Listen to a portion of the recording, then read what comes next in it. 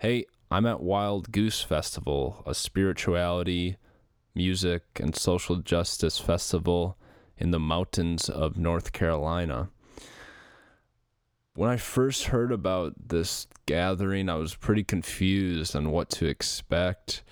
I went for the first time last year, and the following is what came from it. Wild Goose is a messy orgy of creativity. It's a movement. It's an adventure. It is a gaggle of cacophony. It's an amazing opportunity to hang out with people who love people. Wild Goose is more than a festival, it's a freak show. We're the liturgists.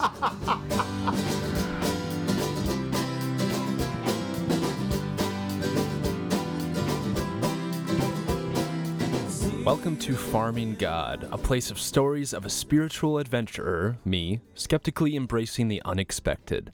In this episode, I have a host of thinkers, including but not limited to Michael Gungor and Science Mike of the Liturgist podcast. We attempt to wrangle the ever-evasive, life-altering Wild Goose experience.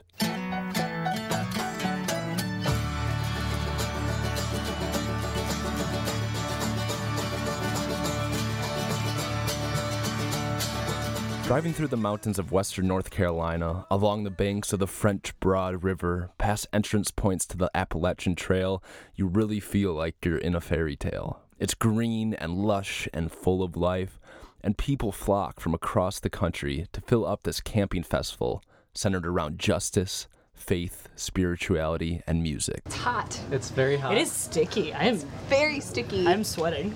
I woke up sweaty. I was sweaty when we played music. Just love being sweaty in the mud. Yeah, me too. I mean, It's weird. There's no cell phone signal. We're in the middle of nowhere. But I want hot. to be here because Poison if I ivy. have a tribe, it's What? people without a tribe. yeah. Yeah. Yeah, it was hot and rainy and muggy, but it didn't really slow anyone down. People like Austin Hartke, a transgender Christian vlogger, immediately saw the value in what was going on here. You personally, why did you go through the trouble to come here, first of all the way from Minnesota? It's a long drive. And what do you personally hope to leave with? This space is unlike anything else in that it is sort of like all the misfits showed up and like got together, which is a great space. That's exactly what we're trying to do, is take people that are kind of like, I don't know if I fit maybe within specific kinds of Christianity. I don't know if I fit, but I fit at Wild Goose, right? And so like what we're kind of doing is bringing all these misfits together and saying like we can learn from each other, and then we also have something that's worth teaching somebody else.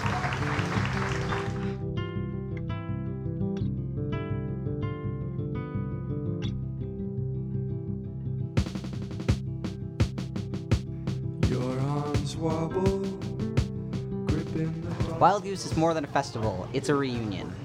The people, oh the people. It really is just a reunion of misfits, just that no one has ever met each other before. Sure, they're the big name speakers during the day, and the Indigo Girls playing on stage at night, but it's the conversations that happen on the fringe, in passing, that hold the real value. It's in these passing comments, like when you're standing in line to use the toilet and a conversation ensues about Quakerism, or hanging out in the beer tent with my tent mates after a long day, trying to piece together what we experienced during that day. There's so many stories like this, like Sue's from the band Hard Worker. So this morning, y'all weren't up yet. I went to go get coffee, and on my way back, this woman was coming the other direction, and she was like, "Oh, is that coffee? Where'd you get it?" And I was like, "Oh, I got it from that little place over there." And she goes, I really wanted to try the coffee from the Airstream trailer.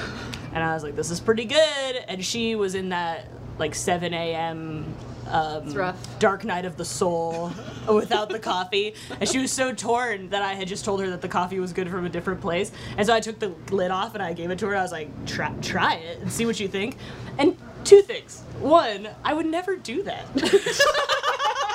Give a stranger your coffee. Anywhere else, like crack the lid off my coffee and just hand it to someone that I don't know. But secondly, she didn't look at me like it was at all weird and took it and tried it. It was like, yeah, okay, great. I think that's where I'll go for my coffee this morning. These are my people. These are the weirdos. These are the people who color outside the lines. And you're not an alien if everyone else is an alien too. Michael, can you say one thing about how the mission of Wild Goose is incorporated into your music? I mean, a big part of our music has been expressing questions and hopes and doubts, and a lot of the same stuff that people are talking about at Wild Goose. That's been our whole thing with our music. And for a lot of our time trying to make music like this, we've always kind of felt out of the bounds of any one industry or market or faith, sometimes even like any box that people try to draw around us, we never fit. And so coming to a place where there's a lot of people that boxes don't fit around is freeing.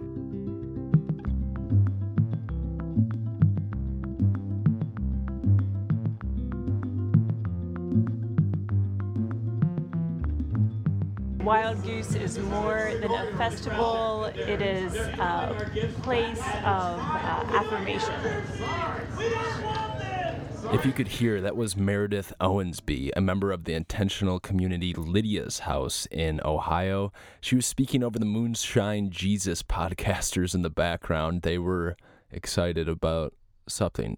If you heard her, she said that Wild Goose is a place of affirmation, a place to be with others working on similar journeys. Michael Gungor says more on this. The practice involves more than just yourself. You know, the practice of developing and becoming an aware, enlightened, loving being. There's community involved. There's creation involved. There's like it's a bigger thing than just me and my mind. Experiencing the ideas of love and justice and faith outside the bounds of a religious box was incredibly refreshing. On Love, Mariabi Starr discussed the understanding of the great mystics and how we need moments of solidarity and aloneness to support our spiritual journey and life with others, being alone. On Faith, author Tom Sine discussed the direction millennials are taking with the church. New generation of young people the church needs to wake up to. They're much more aware of issues of economic, racial, and environmental justice. More than that, they want to do something about it. So of the 80 million millennials, a higher percentage of this generation want to start new social enterprises because the under 35 are getting slammed by the highest college costs ever and the highest housing costs. And so here's a generation that wants to go out and make a difference. And here at Wild Goose, we're going to try to get leaders, older leaders in the church, to invite the ideas, entrepreneurial, and help them implement their best ideas. It could reverse the trend of the under 35 disappearing from the church. He kept saying that if a church wants young people, they need to find a way to throw parties, to throw the best parties. Our generation isn't satisfied with tossing a soup can in the church box and calling it a day. We want to get dirty. We want to build a house. We want to tear down a fence. And we want to see change and then celebrate once it's done. On Justice, the people were nuts. They were on fire. And what was so cool was everyone literally had their chance to tell their story. Here's singer-songwriter Matt Morris. There aren't a lot of places, you hear this, I've heard this said in our tent, in the Troubling the Gospel tent this year, we heard this a lot. There aren't a lot of places for people to tell certain kinds of stories. Some stories we privilege over other stories. We privilege certain class stories over other class stories. We privilege certain racial narratives over other racial narratives. And in some ways we privilege certain religious expression over others. And the kind of vulnerability that I witness here at Wild Goose in the sharing of our stories is so valuable to me. You're hearing things that aren't often given the space to be heard.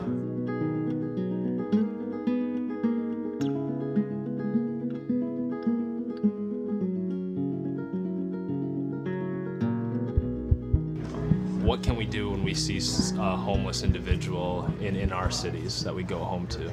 Well, the one thing is realize that we're all one. You know, that's how I opened up my presentation with a song about unity, because there is no separation when it comes down to us and a person that looks different from us or they smell different from us. We're all one. We are one body in Christ. Some people say that word, but they don't really understand that we really and truly are one body.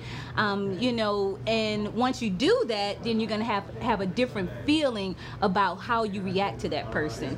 That person is your sister, your brother, your mother, your cousin. They are not separated from you. And so when you look at the things that may have caused them to be homeless, then you should be able to see yourself, because it can happen to anyone. So that would be the thing that we should take away, and we should act accordingly, because I told the story about how before I became homeless, I had negative views about people who were experiencing life transitions. I had no clue, because although I was raised on the east side of Detroit in the projects, I didn't know from an adult standpoint what got you to that point. I just knew that as I was coming up as a child, poor and in poverty, it was just the way that it was. But when you look at the challenges that an adult might face that leads them to homelessness, then you really see that, my neighbor, my cousin, anybody could be in that same situation. Versandra Kenningbrew, speaking from experience, highlights our misconception of the marginalized. But how do we get past these ingrained ideas? Larry Reed, a proponent of not science fiction, but social fiction, has some ideas. In our session today, we're talking about global poverty and imagining a world without it. And the fact is that the only thing that stands in the way from that happening, it's not physical, it's not having enough money, it's not having enough food. The only thing that stands in the way are our attitudes. Are people believing it can't be done? Are people thinking that other people won't make it happen?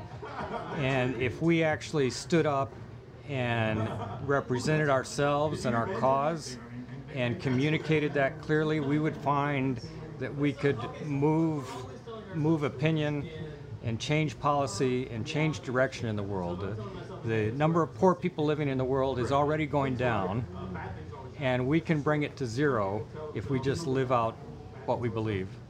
One of the most fascinating voices on social justice came from the least likely candidate. An older white male from Birmingham, Alabama, a self-described recovering racist, Lawton Higgs Sr. speaks with my partner Alex. Well, we believe that Black lives matter. We believe that Muslim lives matter. We believe that LGBTQ lives matter. And we believe that the immigrant lives matter. And we believe that social justice and eliminating hunger and providing housing and health care, that all that matters. And I was telling that to the lady here that was at the booth when I was talking about doing the interview, and she said she had never heard anybody with a southern accent say that. And so here I am. I want to make sure that folks hear somebody with a southern accent, because that's talking about progressive issues, about democratic values, about a faith community that's committed to social justice and radical inclusion. There have been so many people that have been wounded and harmed and rejected by the established church. And there's so many people that the established church doesn't even want to reach out to, that we want to expand the ministries of inclusion. Well, I want to thank you so much for sharing your story and being Well, here. I'm glad to be here, but once again, I'm Lawton Higgs. I'm a recovering racist. They've done a documentary on me, and it's you find out, you go to recoveringracist.org, therecoveringracist.org, and find out more about that. Wow. And I hope my story about all of that can help many other white folks not just start thinking new things about race, but begin acting in more just and equitable ways to work for voting rights for people of color, public education, health care, housing, that have so long been denied. And another slightly younger white male from the South, Science Mike. This is not your first Wild Goose Festival, correct? No, second Wild Goose. What did you take away last year, and what do you hope to take away with you this year? What I take from Wild Goose is that other people also care about a form of Christianity that is more inclusive, that is more expansive, that cares about the elimination of the other as an idea. Post-Enlightenment, our faith has been really insular, has been really associated with power structures, and Wild Goose is a bunch of people who want to knock the whole thing down, and I want to be part of that.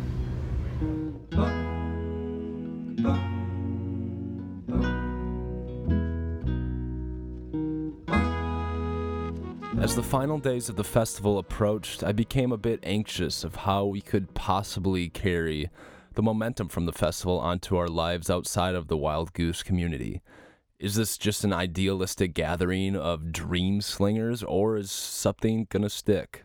I think a lot of people at Wild Goose, when they go back to their faith community, they're silenced, and they're silenced by the implication, it might not even be overt, it might be subtle or implied, that you're the only one, no one else is thinking like this. Stop trying to go outside of the norm. And they come to Wild Goose and they realize, no, they're not the only one, that there really is a movement for universal human justice within Christianity. That's not oppositional to the gospel, but it's a manifestation of the gospel. And I think it gives people the courage to go back to their communities and speak uncomfortable truths about gender, orientation, race, economic disparity, and justice in the context of our faith. The unity in the community is so powerful. The energy that's here, it feels so good that I know that I'm around like-minded people who have a raised consciousness that basically says we're going to do something. We're not just going to sit by and stand by and do nothing. We're actually going to put things in action. So I'm going to leave doing just that, putting things into action, and not just talking the talk, but walking the walk. Yes. Yeah, what we hope to do with this work is to let people know that it's okay to be in those middle spaces, and that oftentimes those middle spaces are the spaces that are they're spaces where we get closest to God. Like they're wilderness spaces where we travel through and we learn things in middle spaces that other people on the polar ends may never see. I think there are conversations that need a little more time to sink in. I think that and I hear this from people in different parts of the country, like, come on, we're over here, it'd be really great. And so I have this idea of like people who are a part of the Goose family to find ways to do these sort of like goose, like mini goose. Yeah, of some sort, yeah. like a kind of not a mini festival, but like a weekend kind of retreat sort of experience that's connected to communities in different parts who aren't able to get here, to bring and to form a bridge, where you can say, these are the conversations that we've been having, what are the conversations you're having, and make those connection points. I have hopes that people who come to this festival, who are in our tent, but also just who are here at the festival, can leave this place with a sense of kind of an emboldened sense of being willing to ask difficult questions of themselves, of their communities, of the neighborhoods and environments that they're in. When they see something that looks like oppression, that they talk about it, they engage with it. When they see something that looks like it needs for color and music and art, that they create. So I guess there's a part of me that wants engagement, but engagement that's inspired by something kind of inwardly critical and yet hopeful and love-filled. I want that to happen out in the world because of what people feel here at the Wild Goose Festival. I think what I would hope folks would leave with is this sort of sharing space, sharing ideas, sharing resources, and just that openness that someone might have something to offer, and that you might drink out of a cup that you don't know what's in it. Yes. That's not it. It'd be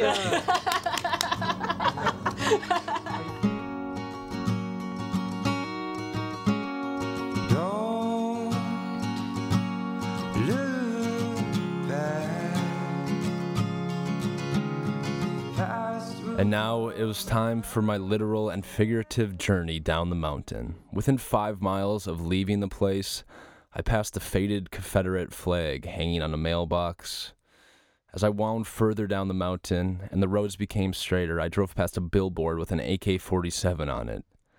And eventually, when the mountain was out of sight, I stopped to get gas, and on the television was the Mexican president addressing why he would not pay for a wall to be built on the U.S.-Mexican border. I had definitely come down from the mountain. here's my partner Alex and I. So we just got back from Wild Goose.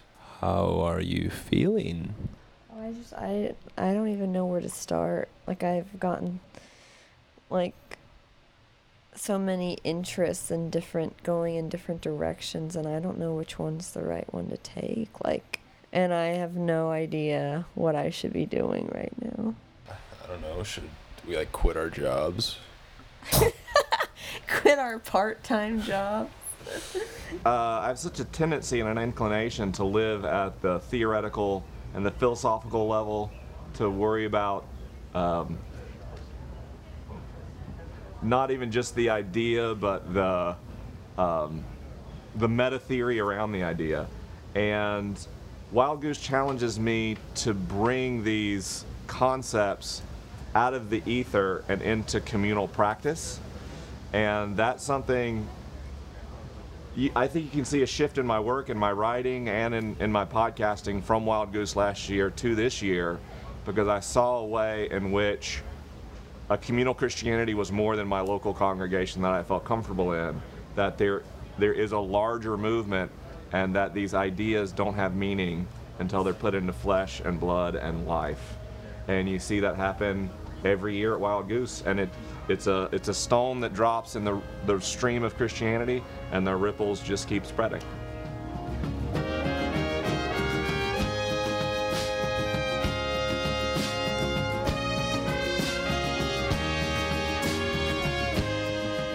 Amidst the overwhelming feeling of re-entering a society much harsher than that of Wild Goose, we can hopefully recognize that a stone has been dropped in more than just the river of Christianity.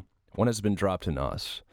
Although it may feel heavy and weigh us down sometimes, the stone can be used for something, but it's up to you and me, him, her, and them to figure out what. So good luck.